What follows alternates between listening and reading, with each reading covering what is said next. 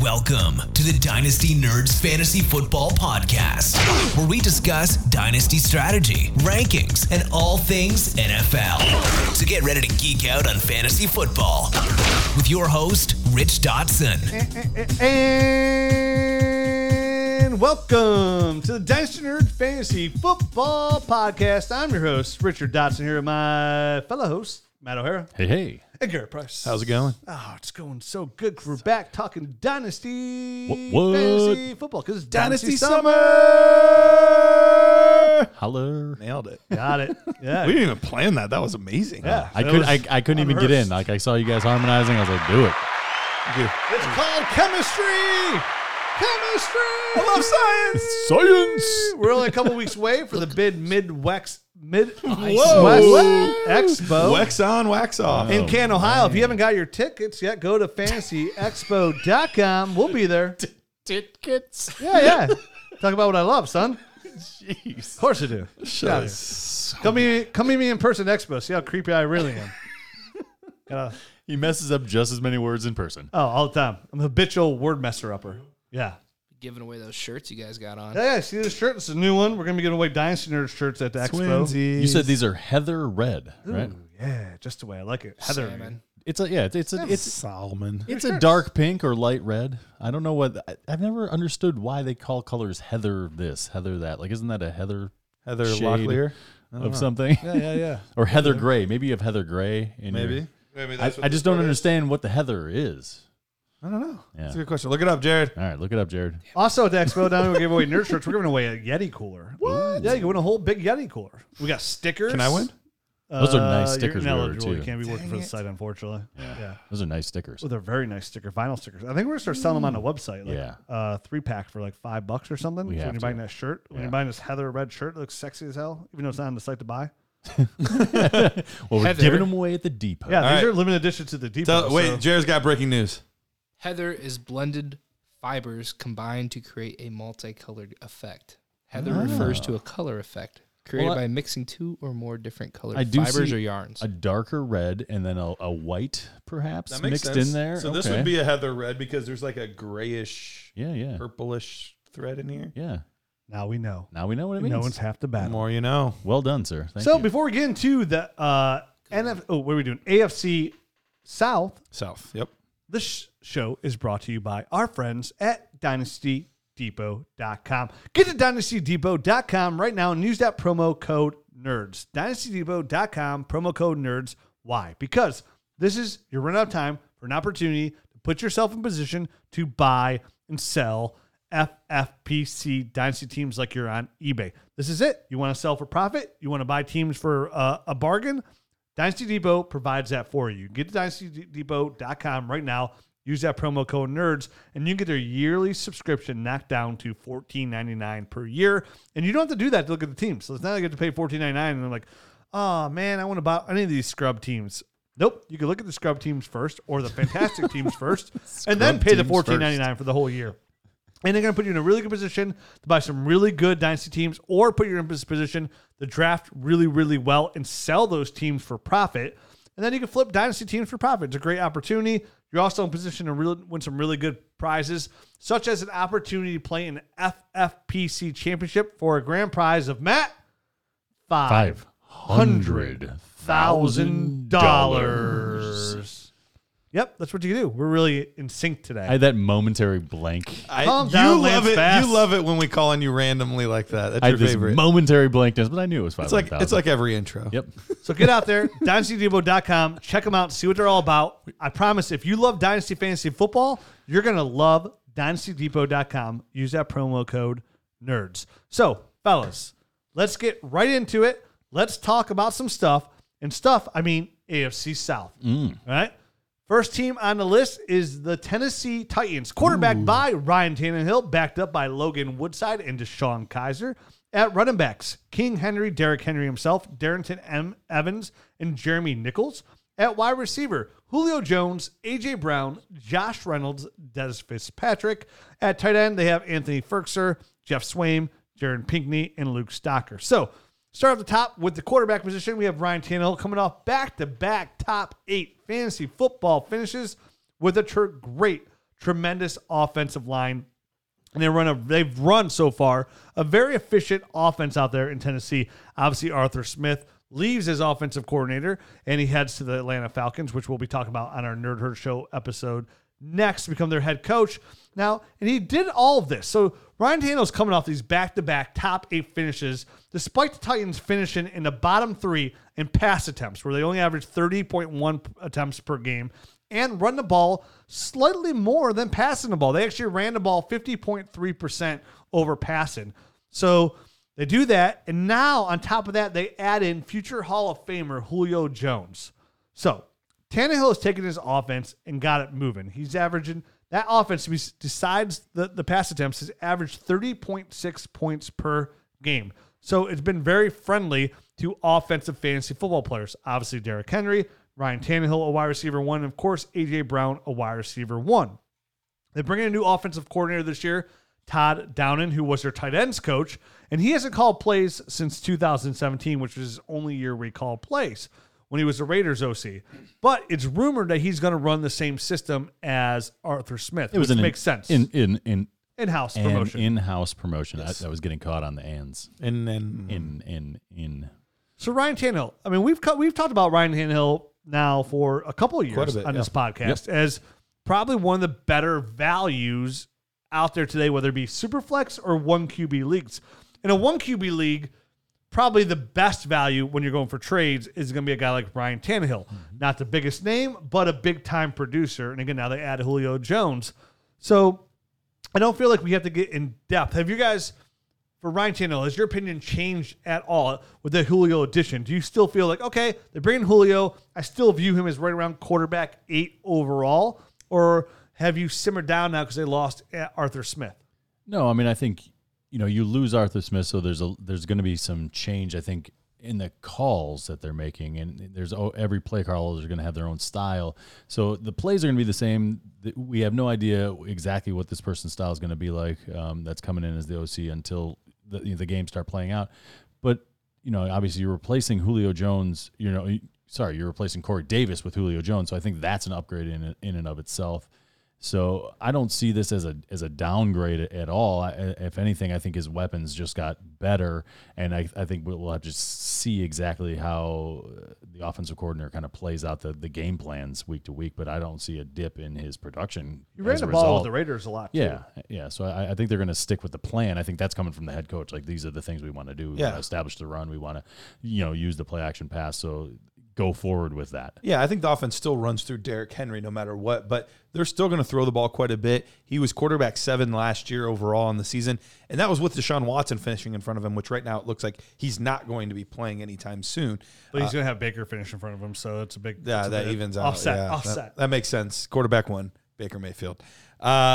So, yeah, if anything, I think there's a real chance he could finish higher. Obviously, Justin Herbert, Lamar Jackson, one of those guys could jump him. So we're probably looking at a very similar finish, and that's fantastic. Yep. Like, that's exactly what you want. It's championship caliber. It's those young bucks that always are going to keep kind of Ryan Tannehill's his market depressed a little bit, and which is going to keep him as a value going forward for the next few years, because there's always these young bucks that people are trying to push up above him, and he seems to always kind of either tread water or stay, or stay above those guys. He's a great quarterback to acquire with a plus for some of those types of guys. If you're going to say, like, okay, you get Russell Wilson, I'll get Ryan Tannehill plus something, or you're getting, some of these. You're not taking a huge step back from a statistical standpoint or from a fantasy standpoint, and then you're getting something on top. Then you're getting something on top. And even if you want to give up an even higher end guy than Russell Wilson, you're going to get a pretty nice plus back, even though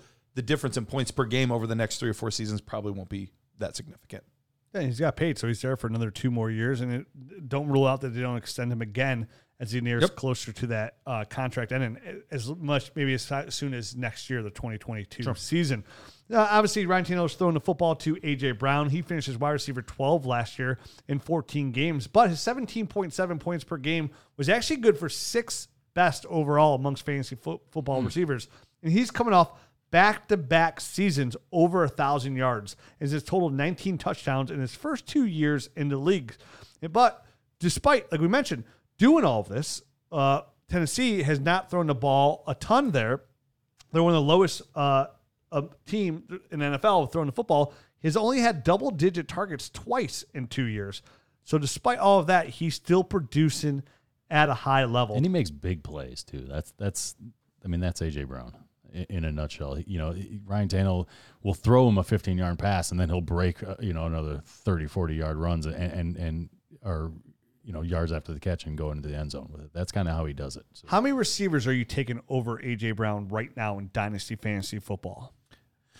There's not many. I mean, he even revealed after the season on Instagram, like he was a little drugged up, it seemed like, but he had to get surgeries on both knees. Like he played all season on both of his knees not being right. So, I mean, there's a potential that he could be even more explosive, which is wild to think of. But if I'm being honest, I'm taking Tyreek Hill over him.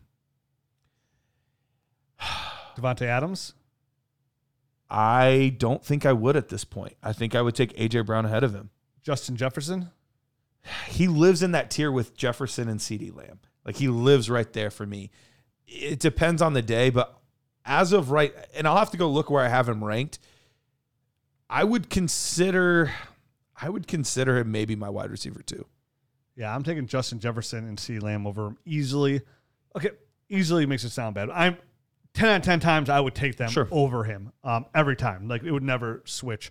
Devontae Adams and A.J. Brown, I'd probably flip-flop here and there on the two. You have the age. You're probably getting better production this year out of Adams, but you're also probably 5 years older. Next year, and then, of course, Tyreek Hill for me too. But, Justin Jefferson and CeeDee Lamb right now are my dynasty. Obviously, after Tyreek Hill are my dynasty darlings. Sure. I actually moved them up in my rankings both. So would you have Brown more like 5th, 6th? Right around there. Yeah, I think I'd go Tyreek Hill, CeeDee Lamb, Justin Jefferson in that order. Then probably Devontae Adams, then A.J. Brown. You're talking about in a startup, you would go in that startup, order? Yeah. And that's the difficult thing. I mean, we have rankings, and then there's there almost needs to be a separate set of like startup rankings. You know what I mean? Because the way you look at it, the way you do rankings is very difficult because you have to try to figure out. You have to kind of balance people that are in a season right now and people that are doing a startup, and it's kind of difficult. Obviously, when I'm doing a startup, I'd like to go younger more so. Sure. So I would probably have a guy like A.J. Brown ahead of Devontae Adams. But you would rank Devontae Adams ahead of A.J. Devontae Brown. Adams is probably ranked above him in my rankings. You're right. You're right. That is a good. It actually is not a bad idea. You should have two different rank sets, like startup ranks and then overall dynasty ranks. Yeah. Because you're right. It's a different like how you would want to approach a startup compared to. Just overall ranking a player in fantasy football or even dynasty fantasy football, because that's what makes doing rankings difficult, and also having these conversations. I've always approached my rankings as, if I'm in a startup, who am I taking above this player? Me too. I always look at it that way. Like in a startup, which way am I going? And hence why after this year being a startup, like I just moved CeeDee Lamb and Justin Jefferson significantly up, because even though Tyreek Hill is the 1-1 for sure at wide receiver, I almost would still then rather have Justin Jefferson and CeeDee Lamb, because they're 22, right? So I can get them for 4 more years after Tyreek Hill. Right. And it's tough because I really love those two receivers a ton. I know somebody asked me on Twitter and they said, hey, who's the wide receiver 1 in 3 years overall in a startup? I'm like, it's CeeDee Lamb. And I said that before all this training camp videos started coming out. So pretty interesting there, but we're talking about A.J. Brown here. Again, who is a very high caliber receiver. We go off on tangents sometimes. We do sometimes. It happens. So, yeah, I mean, he goes there. Now they're bringing a guy like Julio Jones.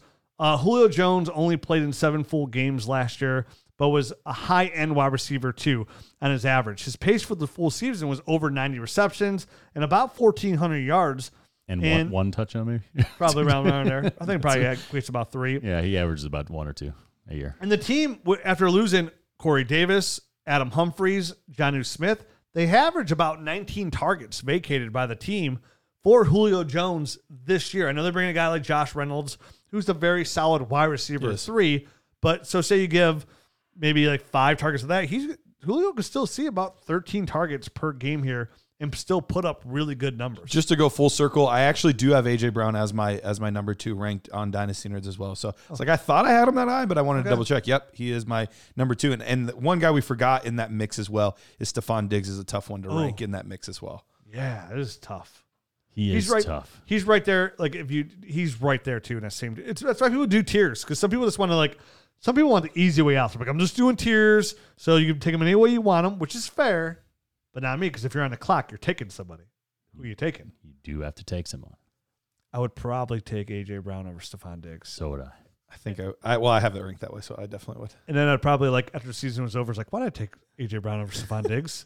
Stephon Diggs, here he is again, wide receiver 2 overall. Look at me. Silly, but okay. Well, we know Matt loves Stephon Diggs, so he's probably taking Stephon Diggs. Well, we were right. We were right. Guys got me on that one. What are you going to do? Do you think Julio Jones here in this offense, you think he's still, what do you think? Wide receiver 2 finish? Yeah, I think on a points per game basis, he might even creep up close to a wide receiver 1, but you just have to pencil in knowing that he's going to miss somewhere between 2 to 6 games over the course of the season, and that's just what he's done every year for the past 4 years. I know, but maybe the air in Nashville is different. Maybe it is. Maybe it get hot. It could be a little cooler. It could be very different, but at this point, I'm kind of baking that into my rankings with him, just knowing that that's kind of where his body's at this point. Oh, what are you baking? I like to break bread. I'm baking bacon. On a George Foreman. That actually is a good way to prepare bacon in the oven, baking it. Do you like to do it in the oven is great. Yeah. You sprinkle a little brown sugar on it, and you put some syrup on it. Wow, Put it in the oven. You're really doing You're making it. candy? Oh, it's delicious. You've never done it that way? You got to get the thick cut bacon. I was going to say, I do the real thick cut. Yeah, I do thick cut. 425 for about 20 minutes in the oven. Boom. Yeah, sprinkle a little bit of brown sugar and I like mine real syrup on there. crispy. So. Well, where would you take Julio Jones? Oh, yeah, we're back. This is cooking with the nerds. Come on. Look, like, do you Just think, bought a smoker too. Do you think as a contender, what price tag are we paying for Julio Jones right now in Dynasty Fantasy Football? Would you, as a contender, even consider giving up a late first if you need wide receiver help for Julio Jones? Yeah, that's real on the border for me. And it's because of availability that I'm concerned. I mean, if I knew that he was going to be there for 16 games, I'd definitely do that. But I don't know if he's going to be there when I most need him. So I feel a little bit uncomfortable giving a first. But I think that's the price. I think you would have to. I know last year, as I was pushing for a playoff push to win a league that I ended up coming second in, I gave up a 2023 first for Julio Jones and Zach Ertz at the time. So you got a little extra juice on got top. a little- I would yeah. feel better getting another guy that can help me along with that first. If I could do something similar to that, obviously not as Zach Ertz. And that was the playoff but that was deadline, last- and I yeah. needed a tight end Sure. at the time, and I figured Zach Ertz would get traded this offseason, so he was kind of some depth for me. I think I would rather go after, we mentioned like Robert Woods last episode, if he's available. If not, maybe like Adam Thielen. He's been a little bit more available over the course of his career too. I think I'd rather gamble on one of those kind of guys before Julio, just because I need him for the playoffs and I don't know if he's going to be there. But if Julio's there, he's the far and away better option, no? Adam Thielen was wide receiver 4-5 last season? Was he that I thought high? he was like wide receiver 6. He was a wide receiver Was he 1 last He was year. that high? Oh, gosh. No, Justin Jefferson was wide receiver 6 last year. Let me look, because they were both pretty high. Let me see. I mean, it depends. I mean, he falls in that 10. category. He was wide receiver 10 So last so wide receiver 10. So, but he falls in that category. But I think Thielen's shelf life is literally just as long as Julio's. For sure. He just hasn't been as banged up.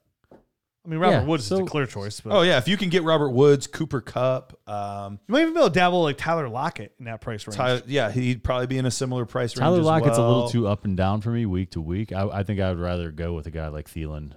If he was, I didn't realize he was wide receiver 1 last year. I thought he was in wide receiver 2 it will be conversation. interesting to see if he can sustain that, because he did have a career high in touchdowns last year. That's right. So that is the one little bit of an oddity about it. But Olabisi Johnson just got hurt and tore his ACL. So Schmier, Amir Smith-Marset. Go ahead. Schmier. Succotash is doing pretty sweet. Yeah, he looks good.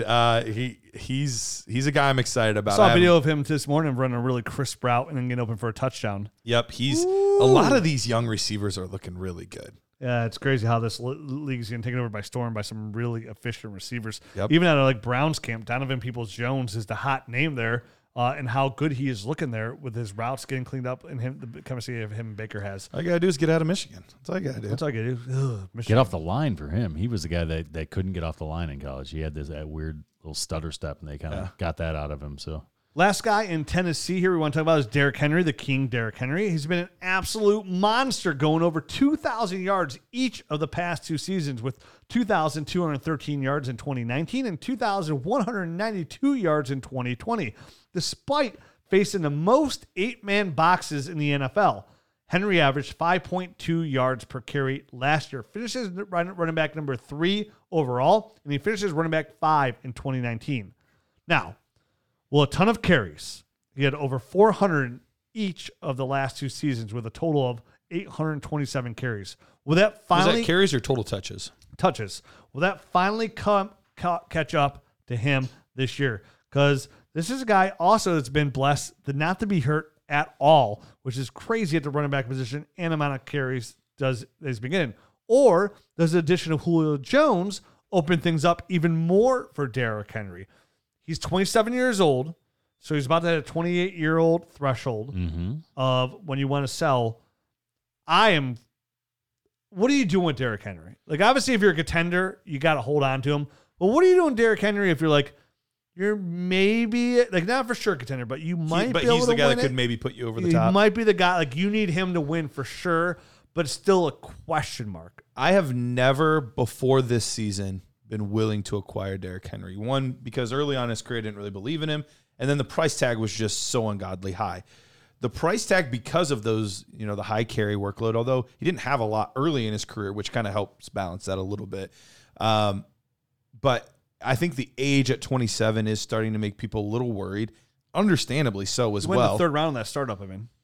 I've actually, for the first time ever, actually acquired him in some places. You mentioned the UDPL league earlier. I traded David Montgomery, and I'd have to go back and look, but it was like a good tight, like a good up and coming tight. I think it was Adam Troutman. I think it was David Montgomery, Adam Troutman, and a third for Derrick Henry.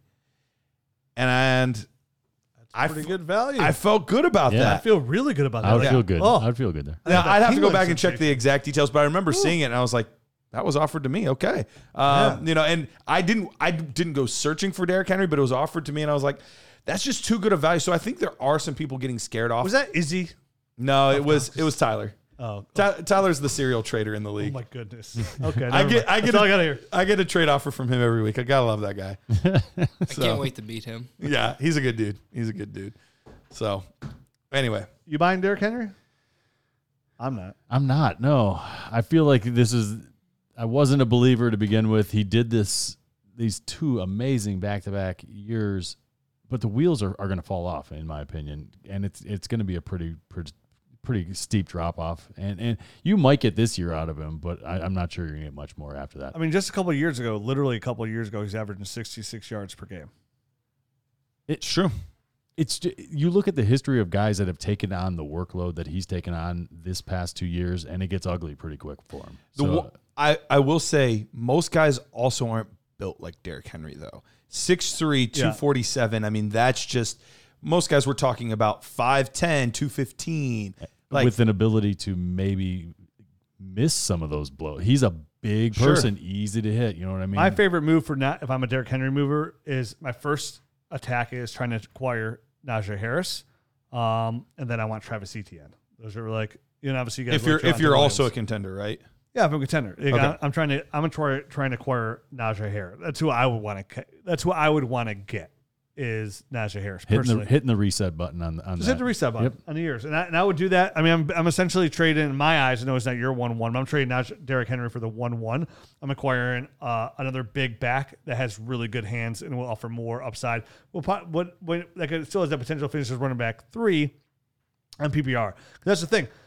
That Derrick Henry took 2,000 yards to become wide receiver 3 and wide receiver 5. Running. Why? Because he's not viable in the passing game, and that's the difference of those PPR running backs. So, like you said, when that wheel falls off and the rushing yards, the wheels fall off completely, and you're just stuck. So he's a perfect back to get out of right now. 2 back-to-back big-time years, and just don't even you're not even doing yourself a disservice. You're just getting younger, right? And you're going to maintain, and the points drop off a little bit. You're going to maintain those points for much longer. So I'm selling Derrick Henry as well. We have to move on. Indianapolis Colts are up. Quarterback, maybe Carson Wentz, Jacob Eason, Sam Ellinger out of Texas. Running backs, Jonathan Taylor, Marlon Mack, Nyheim Hines, Jordan Wilkins. At wide receiver, we have Michael Pittman Jr., Paris Campbell, T.Y. Hilton, Ashton Doolin from your alma mater, Zach Pascal, J.J. Nelson, Desmond Patton. At tight end, Mo Alley, Cox, Jack Doyle, and Kyle Granson. So, of course, the hot news here is Carson Wentz is hurt again with a foot injury. That will probably sideline him 6 to 12 weeks. He's been hurt every year of his life. It seems, and it would not surprise me if Carson Wentz came out of the womb hurt. The doctor's you got a sprained shoulder. So I have been following this story, but probably not close enough. He got a bone removed? Yeah, so question mark? From what it sounds like, this was actually an old injury that happened. They're talking about maybe back in college even, where this injury occurred. And yeah, this bone has kind of been festering's not the right word, but it's becoming more problematic over the years. And yeah, they're going to have to get, I think, a part of it removed. And then literally the next day, Quentin Nelson has to do the same thing. Contagious. The fact that the exact same injury, which is, to my knowledge, I'm no expert. Maybe we need to talk to Matthew Betts or something. But sure. I don't think this is a common injury. It's kind of a fluke thing. I feel like we were born with a certain amount of bones and we should have them all for our whole life. Why are people getting bones removed? You're trying to give bones. I'm no medical expert, but it is odd to say the least. So best case scenario for Carson Wentz, he misses a game, 2 games. Worst case scenario, we're looking at half the season. And right, that's the timeline. It's between one game and 7 or 8 games. Right? But with all great tragedies comes great opportunity. If you're in a Superflex league and you got Jacob Eason, sell! Yep, I'm absolutely selling. This is the only time he's going to have any sort of real value. It's going to be Carson Wentz's job when he comes back. If something were to go haywire, I still don't think Jacob Eason is a good enough quarterback to say, hey, we have all the other places here in place in Indianapolis. All we needed was the quarterback. You're the guy, Jacob Eason. You're it. Let's do it. They would be the type of team, if it doesn't work out with Wentz, to go after a Jimmy G or to try to figure out a way to get Deshaun Watson there, even though he's in the same division, or draft the top guy and trade up for. That's really all. This is a very good defense. This is a young and up-and-coming receiving core, an amazing offensive line with one of the most dynamic young running backs in football. This team is ready. But even now, Jacob Eason's going to be in a situation which is again why you want to sell, because in Superflex League, any kind of starting quarterback holds value for any kind of amount of time. So he's actually holding value here. If I can flip Jacob Eason for the best pick I can get is what I see him as a high 2023 second-round pick, I am making that move immediately, because you mentioned a tremendous offensive line, but Quentin Nelson is now out for the same amount of time, who is your all-pro left guard. He is the best offensive lineman in football. Yep. And you got to remember, they all of a sudden, surprisingly, lost their great left tackle in Anthony Costanzo, who retired. And what did? They went and got a low-end tier Eric Fisher left tackle. Eric Fisher's coming off an Achilles injury, which he might even be able to start the season as well. And honestly, if you look at PFF grades on Eric Fisher the last couple of years, he has not been that good. There's a reason Kansas City wasn't waiting out for Eric Fisher. He was a number 1 overall pick that really was a bust for the most of his career, or maybe year 4 or 5. He started kind of coming around and being a guy that they could rely on, and then he got injured. So yeah, if you have Jacob Eason, and obviously now is probably not the perfect time to do this, but as we start getting a little bit closer and it becomes more clear that he's going to start some games, now is the time to sell, because Jacob Eason is not the quarterback of the future. They will either have Carson Wentz come back and have success, or they will move on and sign a guy like Jimmy Garoppolo, trade for Deshaun Watson, or again, trade up in a draft and draft a quarterback. And they will make a move. And you can't even rule out the fact that he's going to have long-term value even into the season, because a guy like Phillip Rivers is already kind of indicating out there right now that, hey, I might be, I might not be Willing as to come retired as I sound. I He's might coaching a high school football team. That poor team just be like, hey, sorry, guys, I'm not your coach anymore. I'm going to go play football. No, he said late in the season. Yeah, so he it'd said be like after NFL December, season. Yeah. January. For the playoff Colts run. don't need him then. That's what he's saying now. Right. The day that Carson Wentz gets a bone removed from his foot, what is it going to be 2 days from now? That's a money grab. You know what I mean? Like, I might be available in December unless kids gotta eat. Unless you pay me more right now, and then I'll come to training camp right now. Somebody put a great tweet on there. It was like, all it took was one off season. We're going to report to camp and stay home with nine full children. And he's already like, I'm going to come back. I'm back. Oh, that'd be me. That'd be me for sure. But get me out of here. So, yeah, so that offensive line is a little bit of worrisome for a guy like Jacob Eason. Unproven talent at wide receiver. Even though I like both of the wide receivers there, I know T.Y. Hilton's a proven vet, but for Jacob Eason, that will be somewhat of a worry. So now with the offensive line, does that hurt a guy like Jonathan Taylor? Because going back to Carson Wentz, I mean, if he comes back, he's going to be paired with Frank Wright. That's all great. That's hunky-dory. We've talked about this many times on the podcast. You go back and listen to it. He had his best year under Frank Wright. But the Colts backfield had the second most touches per game last year in the NFL. They averaged 32.7 per game. And that's why Jonathan Taylor is such a dynasty darling. But the left side of that line now is extremely damaged. Which I thought I saw on Twitter today. Some people saw in startups that they already saw a little bit of Jonathan Taylor regression a little bit. Do you think Jonathan Taylor, who finished as running back 6 overall last year in 15 games, again, who's a dynasty darling, do you use this small window of opportunity? Because remember, the game of dynasty is as bad as injuries are to player. All that does is open windows of opportunity to either buy that player or buy other players that affects. Injuries are the best time to make dynasty moves, whether it's selling or buying. Is this the time now to go out and buy Jonathan Taylor if you can get him for, say, 2 first-round picks? If the price has dropped at all, absolutely. My guess is most Jonathan Taylor owners are somebody like me, somebody that really believed in Jonathan Taylor, really liked Jonathan Taylor, has been excited about him all offseason, and is like, seriously, thanks a lot, Carson Wentz and all-pro Quentin Nelson. But if you're trying to get him from me, I'm not giving you any sort of discount. You still have to pay full price. So it probably opened up a buying window for you to actually get him, but the price hasn't dropped at all, most likely. You're still having to pay full price in order to get him. I think where this hurts is redraft leagues. Like, if I was in a redraft startup, I would be a little more like, I don't know when those guys are coming back. That might be upwards of half of my season, but I don't think he's really lost any dynasty value. Okay. Yeah, I don't think he has either. I don't think he has either. I think in dynasty he should be holding pretty true. What I'm interested to see is, without those two guys in front of him on the left hand side, is he the same guy? You know what I mean? And because obviously last year early on he was a guy that he wasn't hitting the holes. He wasn't hitting all the right spots. He looked a little frozen at times. Tentative, yep. Yeah, a little tentative. That's the word I was looking for. So, without those two really good offensive linemen in front of him, let's just see how the beginning of the season goes, because it could be very telling. I mean, if he's a guy that only performs really, really well when he's got big holes like he did in college and towards the end of the year when things were clicking, then at least it throws up a little red flag in the back of my mind. I still don't think he's a bad running back by any means, but I think at least I know then that he's very dependent on the guys in front of him to have fantasy value. Which we remember last year, he did start off kind of slow. Remember, he was in the wrong holes. It was the second half of the season where he really blew up and took off and became the elite running back he is. And with these windows and how fickle that position can be, maybe this is an opportunity just to say, yeah, what can I do?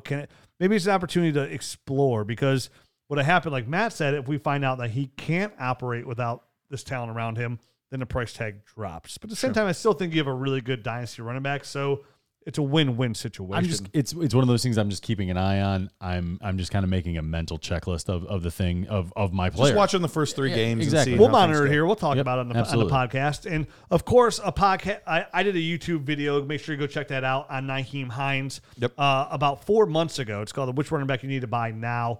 Check that out on our Dynasty Nerds YouTube channel. While you're there, make sure you make sure you subscribe. But Nyheim Hines, to me, was one of the great running back buys because Nyheim Hines is a great flex option. This is a guy who finished as running back 15 overall last year in PPR leagues, leading the Colts in receptions. He had 63, third most amongst all running backs in the NFL. But what I really liked about Hines as well is he showed the ability to carry between the tackles last year when called upon, like he did in the playoffs. He averaged 4.8 yards per carry, which everybody just automatically assumes with Nyheim Hines is that he's just a small, diminutive pass catcher running back. But he was able to show that he has a strength last year to run through the tackles. And definitely if Jacob Eason's going to be the quarterback at this position with the unproven talent at wide receiver, they're going to run the ball a ton. And the safety net as well is going to be Nyheim Hines. And I know Jonathan Taylor showed last year in this offseason that he can catch the football. Sure. And that's fine and dandy that you can do it. Nyheim Hines is still going to be that third down pass catcher running back. So there's a very high chance Nyheim Hines finishes pretty close to where he did last year, right around quarterback, running back, say not 15 this year. If everybody stays healthy, running back 18, 19, 20, 21, but still offers that running back 2 upside. To me, when it comes to second string, lower tier running backs, and I as a Dynasty community, I personally think Nyheim Hines is the best value out there when it comes to running back 2s. A lot of people are sitting and say, no, give me Tony Pollard, give me Alexander Madison. Obviously, Kareem Hunt is in a different realm all by himself. And he's not even a true He finished as a running back 1 last year. But if you're looking for the best looked at as a backup running back or change of pace running back in the NFL right now, the best bang for your buck, to me, it's easily, handily Nyheim Hines. I think he's a difference maker. I think not only that, if a running back gets hurt on your team, I think you slide him into your running back 2 position and start him on a weekly basis and actually feel pretty comfortable with that as well. There's not a lot of running backs out there in that position. J.D. McKissick, who led in targets last year, second in receptions, he worries me just a little bit because I feel like they're going to give Antonio Gibson a little bit more of a step up there in the receiving game. So besides that, I mean, San Francisco's a little bit murky out there. I don't want anything to do with Houston. So Tampa Bay, I think Nyheim Hines is the best bang for your buck. And I guarantee there's a lot of other running backs, guys like Tony Pollard, guys like all the Tampa Bay running backs, they're going ahead of Nyheim Hines, who not only did outproduce last year, that I believe he will outproduce when it comes to fantasy production in the 2021 season. What are we doing with Marlon Mack? He's coming off an Achilles injury. We're not doing anything with him. I agree, but all reports are he looks good. All reports are that they still want to have him as part of the unit. Do we think he gets enough carries over the course of games to be a factor?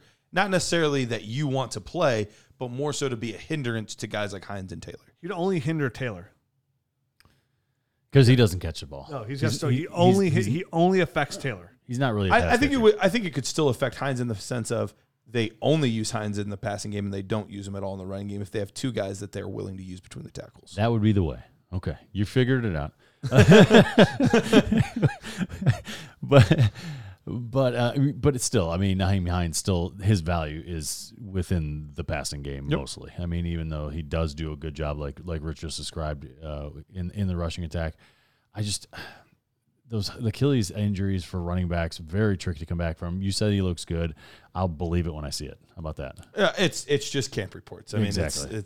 Everybody looks good never at camp know. right now. Yeah. Yep. So yeah, I think Marlon Unless Mack. you're a Giant. I literally think Marlon Mack is not even rosterable in my eyes. I mean, obviously you're not going to just cut him, but I wouldn't even want him on my. I'm selling him to the Jonathan Taylor owner for literally anything he'll give me. I agree with that. I don't want him on my roster. that. I don't think he holds a ton of value at any point. And right now, if anything, this is the time to sell with all this injury news. They're going to run them more. Like, hey, I know Jonathan Taylor's a little bit more, maybe a risk because they're going to run the ball the offensive line. Hey, I'll give you Marlon Mack. Just give me a third. And 2023, that's fine. If I can get it. And they're like, hey, no. I would take that all day. And they're like, hey, no, I'll give you a fourth. I'm like, wow, you drive a hard bargain there, sir. Check on it. Sold. So going to the receivers here. I was going to chime in real quick. Using Sleeper's updated ADP for Dynasty Superflex leagues as of August 1st. Marlon Mack is RB58. Nyheim Hines is RB44. Yeah, tremendous value. In my startup, I just got Nyheim Hines in like the 16th round. Right, like that, wow, right around that's there. Awesome. And I was just waiting on him. And I finally got it. And I was like, why did I wait so long on Hines when I said he's a great buy? And I'll end up using him this year that late. Sure, So of course you will. Yep. ADP 44 at running backs. I guarantee this guy will finish higher than half of those other running backs that are selected ahead of him. Mentioned going to the receivers here. Paris Campbell started off with a very nice game last year where he had a decent amount of targets, decent amount of catches. Then he tore his PCL and his MCL. This is a guy who's only played in a total of 9 games in 2 years with a total of 198 career receiving yards. But he's also a receiver that we like coming out. We give a first-round rookie grade to 4.31 speed, nice route runner. Do you think this is the year that Paris Campbell can take a step forward, or is this team just doomed to be injured all year? I mean, this is kind of one of those unfortunate, I think, side effects from the Carson Wentz injury. You know what I mean? This was a guy I was excited to see. I was hoping he was going to get his chance. And now, Jacob Eason is the guy that will likely be throwing him the ball for at least a game, but probably more likely a good chunk of the And there is a factor in this with the first and second round pick that they would be sending to the Eagles. If Carson Wentz plays 75% of the snaps, it's a first-round pick. Right. If he doesn't, it's a second-round pick. So they might be playing it real conservative with this foot injury. I would assume so. I would be shocked to see him before week 6. Right. If it's even close. But at the same time, this is a team that has playoff aspirations. It's Super Bowl true. aspirations. So I don't think they'd be worrying about that too much. They feel like Carson Wentz puts them in the best position. It depends how close he is. You're right. Like if it's a game, like, okay, we'll hold him out. Yeah, I think they're going to play it conservatively. And I don't think that will be the deciding factor. But if it's, week 4 or week 5, and that would put them over the threshold. Sure. If it's just a week, I think so. Because at the same time, they need to see him as much as they can, too, because they got to decide whether he's the future of the franchise as well, or they want to get in on some of the trades out there in the NFL today. And they can always pull him late in the season and bring Phillip Rivers in if they need to as a relief pitcher. But then he'll have 10 kids. And they need to get out of there. So what do you think of Paris Campbell? Because before, I thought Paris Campbell was a nice low end buy with the upside he had, but as of right now, do you just think he's just a strict hold on your roster? Yeah, I mean, if you drafted him, hey man, it sucks. The injury bug has gotten this guy early on in his career. You shouldn't sell now. You're all the way at the bottom of his value, so you don't want to do that, and you don't want to go out and buy him if you don't own him because he's too much of a risk right now. There's better assets out there that I'd pay a third for him. I mean, if it's a third, then you're not really giving up much in my opinion. So I would do that. But this is a guy that went in probably the back half of the first round or early second round in their rookie drafts. So I don't know if whoever has him is ready to throw in the towel. I wouldn't. If I gave up that draft capital, I wouldn't give him up for a third right now. I would just hold on to him and I could manufacture a third some other place if I really needed. It's just some people get frustrated. The guy's only played 9 games, only has under 200 yards in career receiving yards. So I get enough's enough. I get why people do it. I'm just not one of those people that would if your taxi squad rules are the same too, like you got to bring him up on your active roster for the third year. Like this guy just came in roster. I have too many good players on my team to even worry about that. I think the good news is there's nobody pushing for his job necessarily on this team, which helps. But I've never been the biggest Paris Campbell guy. I've always thought he's fine, but he's more of a speed guy, that a low A dot guy that'll make things happen. But I've never saw him as like this great receiver. Whereas Michael Pittman, I see as this really great receiver. And I'm nervous about him this season as well. Yep. We'll have to see how all of this plays out. But even if Carson Wentz does, let's say, comes back week 4 or 5, they still have to get back into a rhythm. They still have to get, for a young receiver, you want all of those reps with a new quarterback, as many as they can get. How long is that going to delay his development now? So it's really, this whole situation is good for nobody's value with the exception of Jacob Eason. I feel like we're talking about the Philadelphia Eagles from last year. It's kind of how it feels. And it just feels like they're going down that same dumpster fire road, and it stinks. If this opens a buy window for Michael Pittman Jr. earlier in the season because he's not producing, I'm all over that because I'm still a big fan of Michael Pittman Jr. I mean, this is a guy who we really liked his tape a lot coming out of college, out of USC.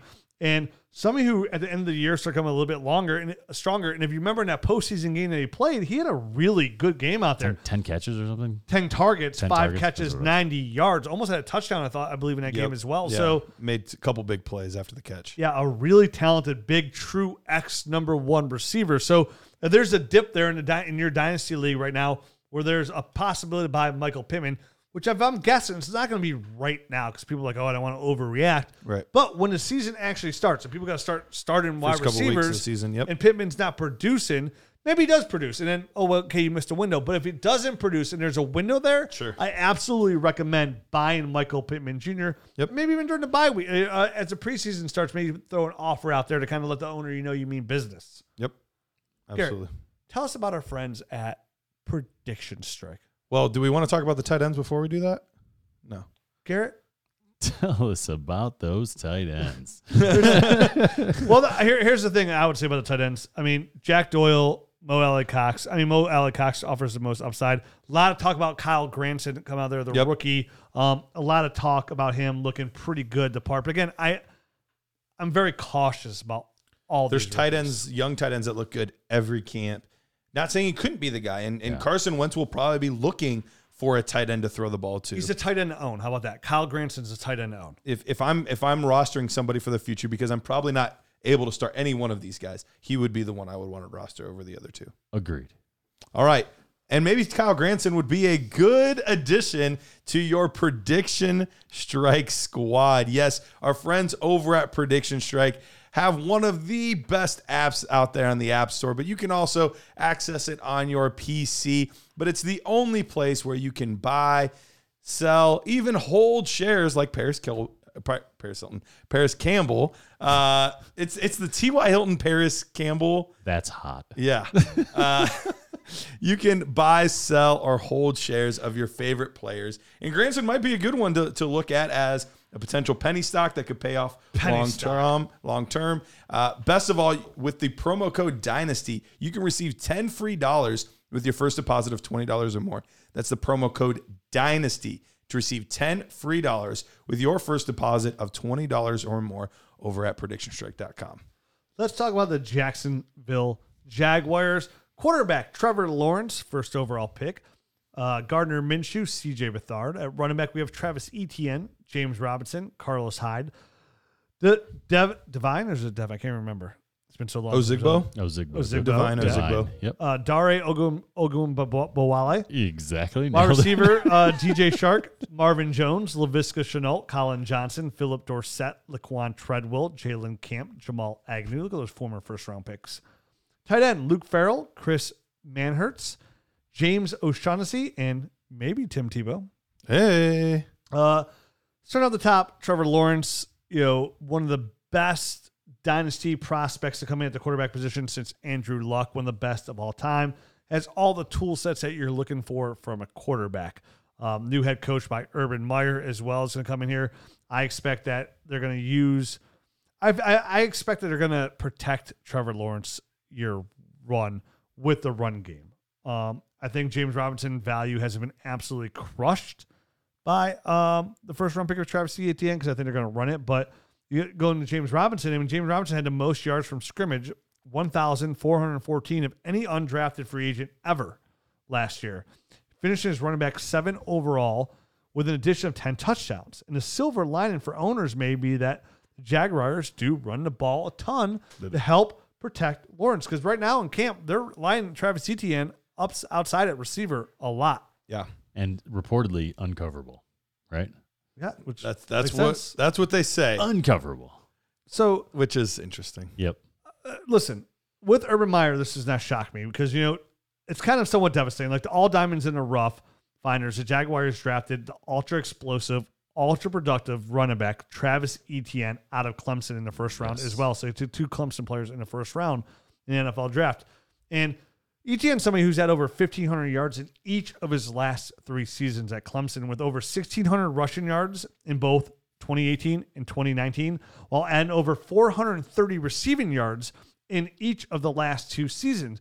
Etienne has, like you said or mentioned, been a weapon on the outside at receiver, which could be big if they script a lot of short passes to him, as Lawrence had a lot of screens at Clemson.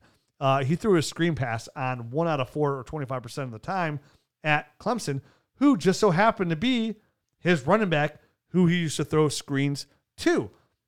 So they already have a really good rapport. And Urban Meyer is that kind of coach where he has a history of taking explosive playmakers and put them in space and setting them up for success. I mean, he did it with the likes of Curtis Samuel. Sure. He did it with Percy Harvin and many others with his time at Florida, Ohio State, and even he tried to at Bowling Green. Here's my one issue with this, though, because we talk about guys like those guys. We compare him to Alvin Kamara, but Travis Etienne is such a different player than all those guys. And I understand the comps because of Urban Meyer, and I understand the type of role that he'll likely be in, but all of those guys made people miss. Like, they're elusive in the open field. Their lateral quickness is off the charts. Whereas Travis Etienne isn't making guys miss by his side-to-side movements. It's all about his acceleration and getting to top speed real quickly. I'm not saying that can't work. I think it could work. But it's just, it's a very different dynamic. It's not like somebody turning into a punt return. It's one play, and if the lane's there, you're not catching him. But I don't know that he's going to be making people miss in the open field like Percy Harvin was or like Curtis Samuel does. I just don't see that as at this point, a viable part of his game. So that's why all of this is puzzling to me. Could he be unguardable? Could he be uncoverable just because of his straight speed? I guess it's possible. But if there's halfway decent defensive backs out there, speed alone is not going to beat those guys. So that's why some of those reports and some of those things are puzzling to me, because he is special with his acceleration, but I don't see him being special with making people miss. I think there's enough wiggle in his game to make people miss. I think he has the feet to make defensive backs miss and make that cut and get upfield. Again, he was very dynamic at Clemson. He doesn't move like a wide receiver, and I think maybe that's what you were trying to say as well. Because they have to be very quick. They have to be able to sink their hips. They have to be able to change direction without losing speed, and that's not him. He is 1 foot in the ground and go. He's never going to be able to like piece together a couple moves in the open field to make people miss and then start going. That's kind of not the way he operates. That's not what I saw on tape at Clemson anyway. So I don't think that's what he's going to do in the NFL. Who knows how he can develop? I'll phrase it that way because I don't want to. I'm with you though. I don't want to cap or put a cap on a guy and say that he can't get better in any areas. But it doesn't look like that's one of his strengths anyway. So it is interesting. I do think Herb will still find ways to get him into open spaces, sure, and get him the ball in where he can be explosive. Because I mean, Urban Meyer has played. I'm pretty sure has played against Etienne in the past. So I'm sure he's gotten a pretty good look on him on tape before he even started digging into the pre-draft process. So I think he's probably one of these guys that Urban Meyer's just he sits up at night dreaming up ways to get these kind of guys in the open field. So I do think it will end up working. How that's going to end up kind of time sharing with James Robinson, I have no idea. I don't see these guys as two guys that are going to be on the field at the same time, but you never know with Herb, I guess. And they slide him out, which is weird because like Laviska Shenault was pretty good at those short intermediate passes, and he's looked good in camp so far allegedly, and he came out of a rookie season at 58 catches for 600 yards as a rookie. They also have Marvin Jones there coming off a year of 76 receptions, 978 yards and 9 touchdowns, finishes wide receiver 18 overall. Always another sneaky old guy right there. Yeah, and they also have DJ Shark. I mean, we got to remember DJ Shark after his breakout 2019 campaign where he led the Jaguars in targets with 118, receiving yards with 1,008, and receiving touchdowns 8, finishes wide receiver 16 despite missing 2 games of injury. I mean, his 2020 was pretty rough. He took a step back for sure. But then again, outside of James Robinson, the Jaguars were full of a bunch of Jags. So that wasn't crazy, right? I mean, it's not something that would knock your socks out there. I mean, dude, they tanked so badly out there in Jacksonville for Trevor Lawrence. After winning their first game, they lost everything. The tank was so big. I mean, like I said, I mentioned before, you could fit a whale into that thing. So it's insane out there.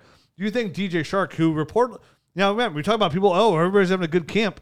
DJ Shark is the one name you've heard that's not having a great camp. Yeah, People are like, oh. I haven't heard great things. Yeah, you're like, oh, he's just not having a great camp, which is not good when you hear everybody's having a great camp. So and Herb even called him out kind of early in the year, saying that he wasn't playing physical enough, or for a big guy, he wasn't playing physical enough, and reportedly DJ Shark went out and put on some weight in order to kind of bulk up and play more physical. But it's not. I mean, he's gonna have to show it on the field, and who knows? It might be one of these odd things where it's not a great fit in this offense. That is the tough part, too. We're seeing that kind of with Denzel Mims right now, where sometimes you're the guy that comes in and you just don't quite fit the offense right.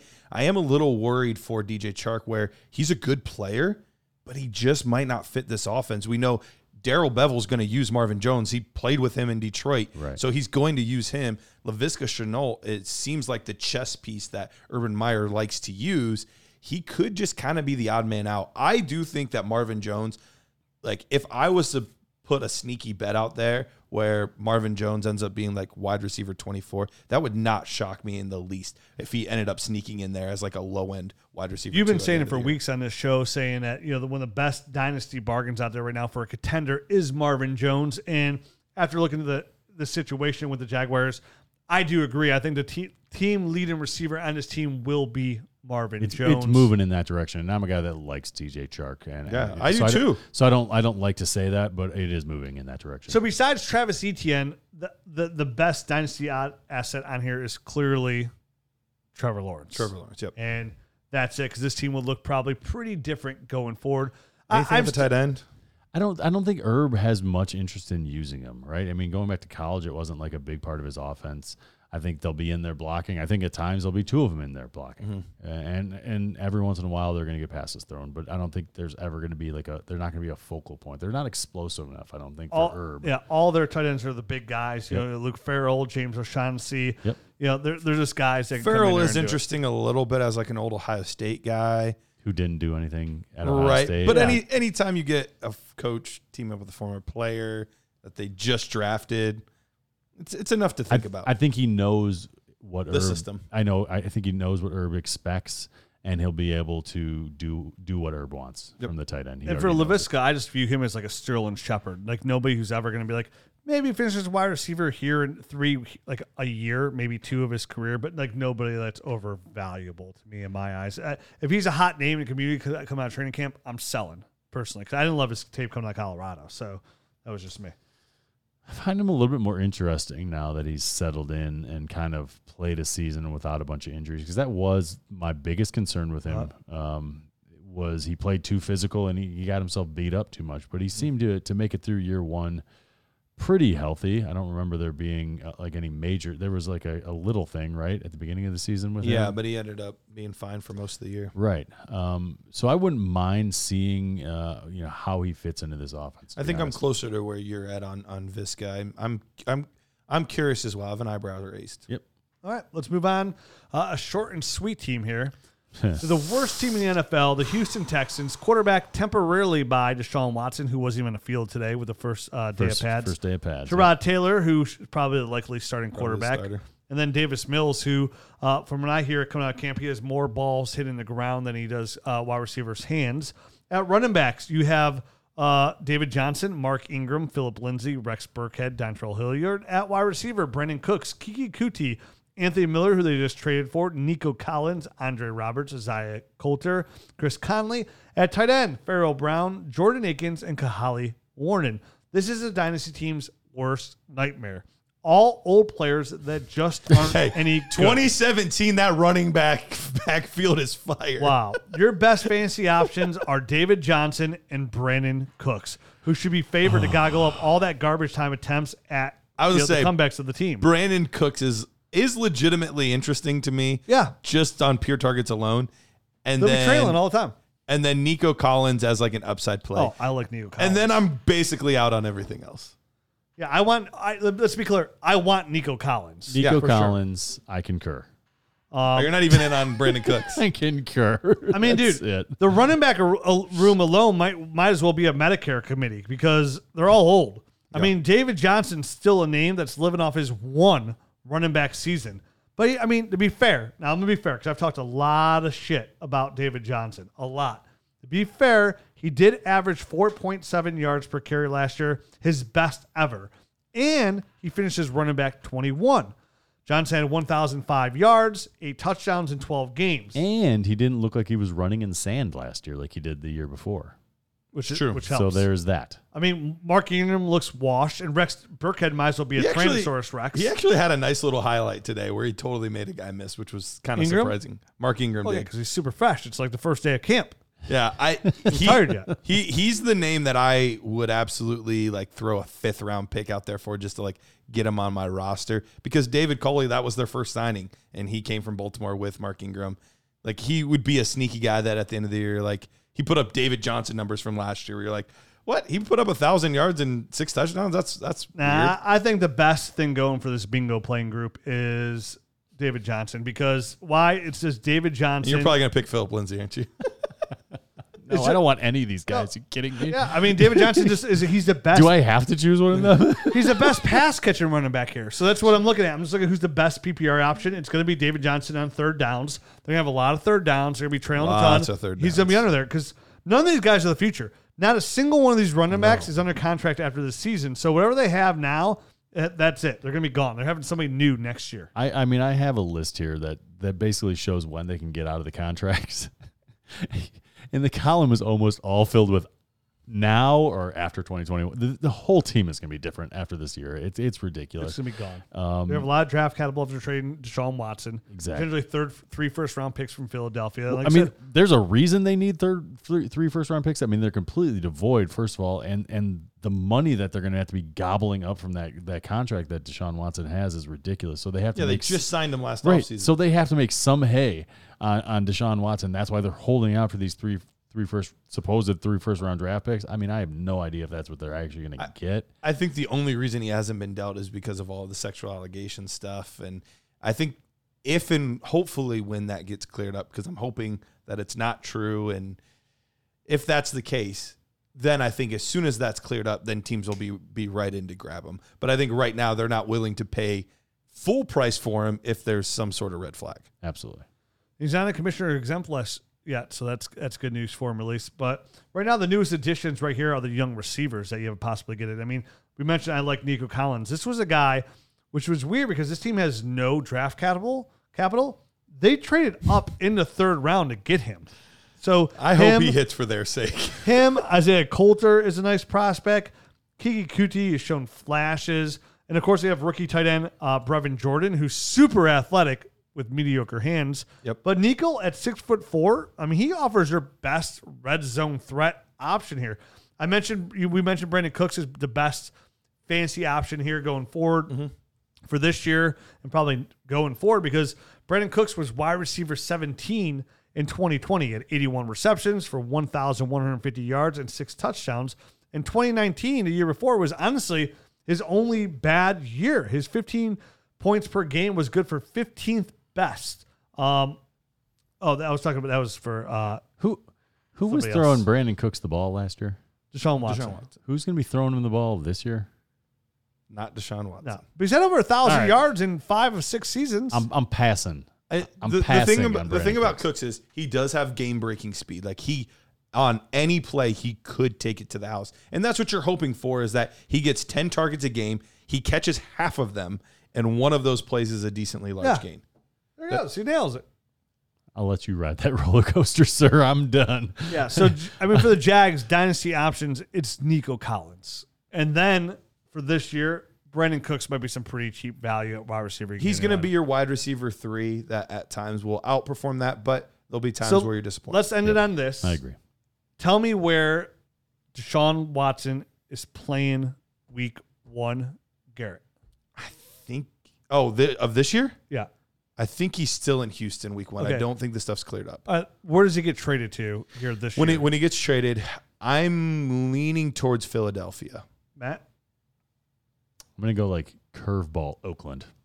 Oh, okay. They just decide to go in a crazy different direction. I could actually see that. I don't think that's that wild. Everything I'm seeing through the grapevine on the Twitter people that I trust, it's all leading back towards Philadelphia. They're the only team. The reason they acquired all those first round picks, again, this Carson Wentz trade might mess that up a little bit. Mm-hmm. But the whole reason they acquired all these 3 first round picks for next year is to move Jalen Hurts and the 3 first round picks for Deshaun Watson. Another one that could end up being a little crazy and wild, but we'll have to see how he does in Detroit.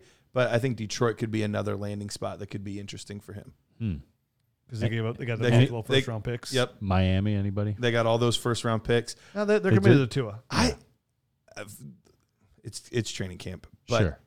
Everything points to him looking really good so far in camp. And Waddle with a good connection. I've bought in big time to Tua. I've made some big trades to acquire him. Okay. It's off season, so I'm aboard the Tua train. All right, and we didn't touch on the Randall Cobb getting moved to Green Bay, right? Because did we miss that? He gone. That's true. It happened in between when we covered. He's 31 years old. And he hasn't been relevant since like 2017. So I just wanted to mention it. That's it. We'll be back. We have one more division, 2 more divisions to break down: AFC and NFC North. We saved the best for last. We'll see you next week, Nerd Herd. Adios.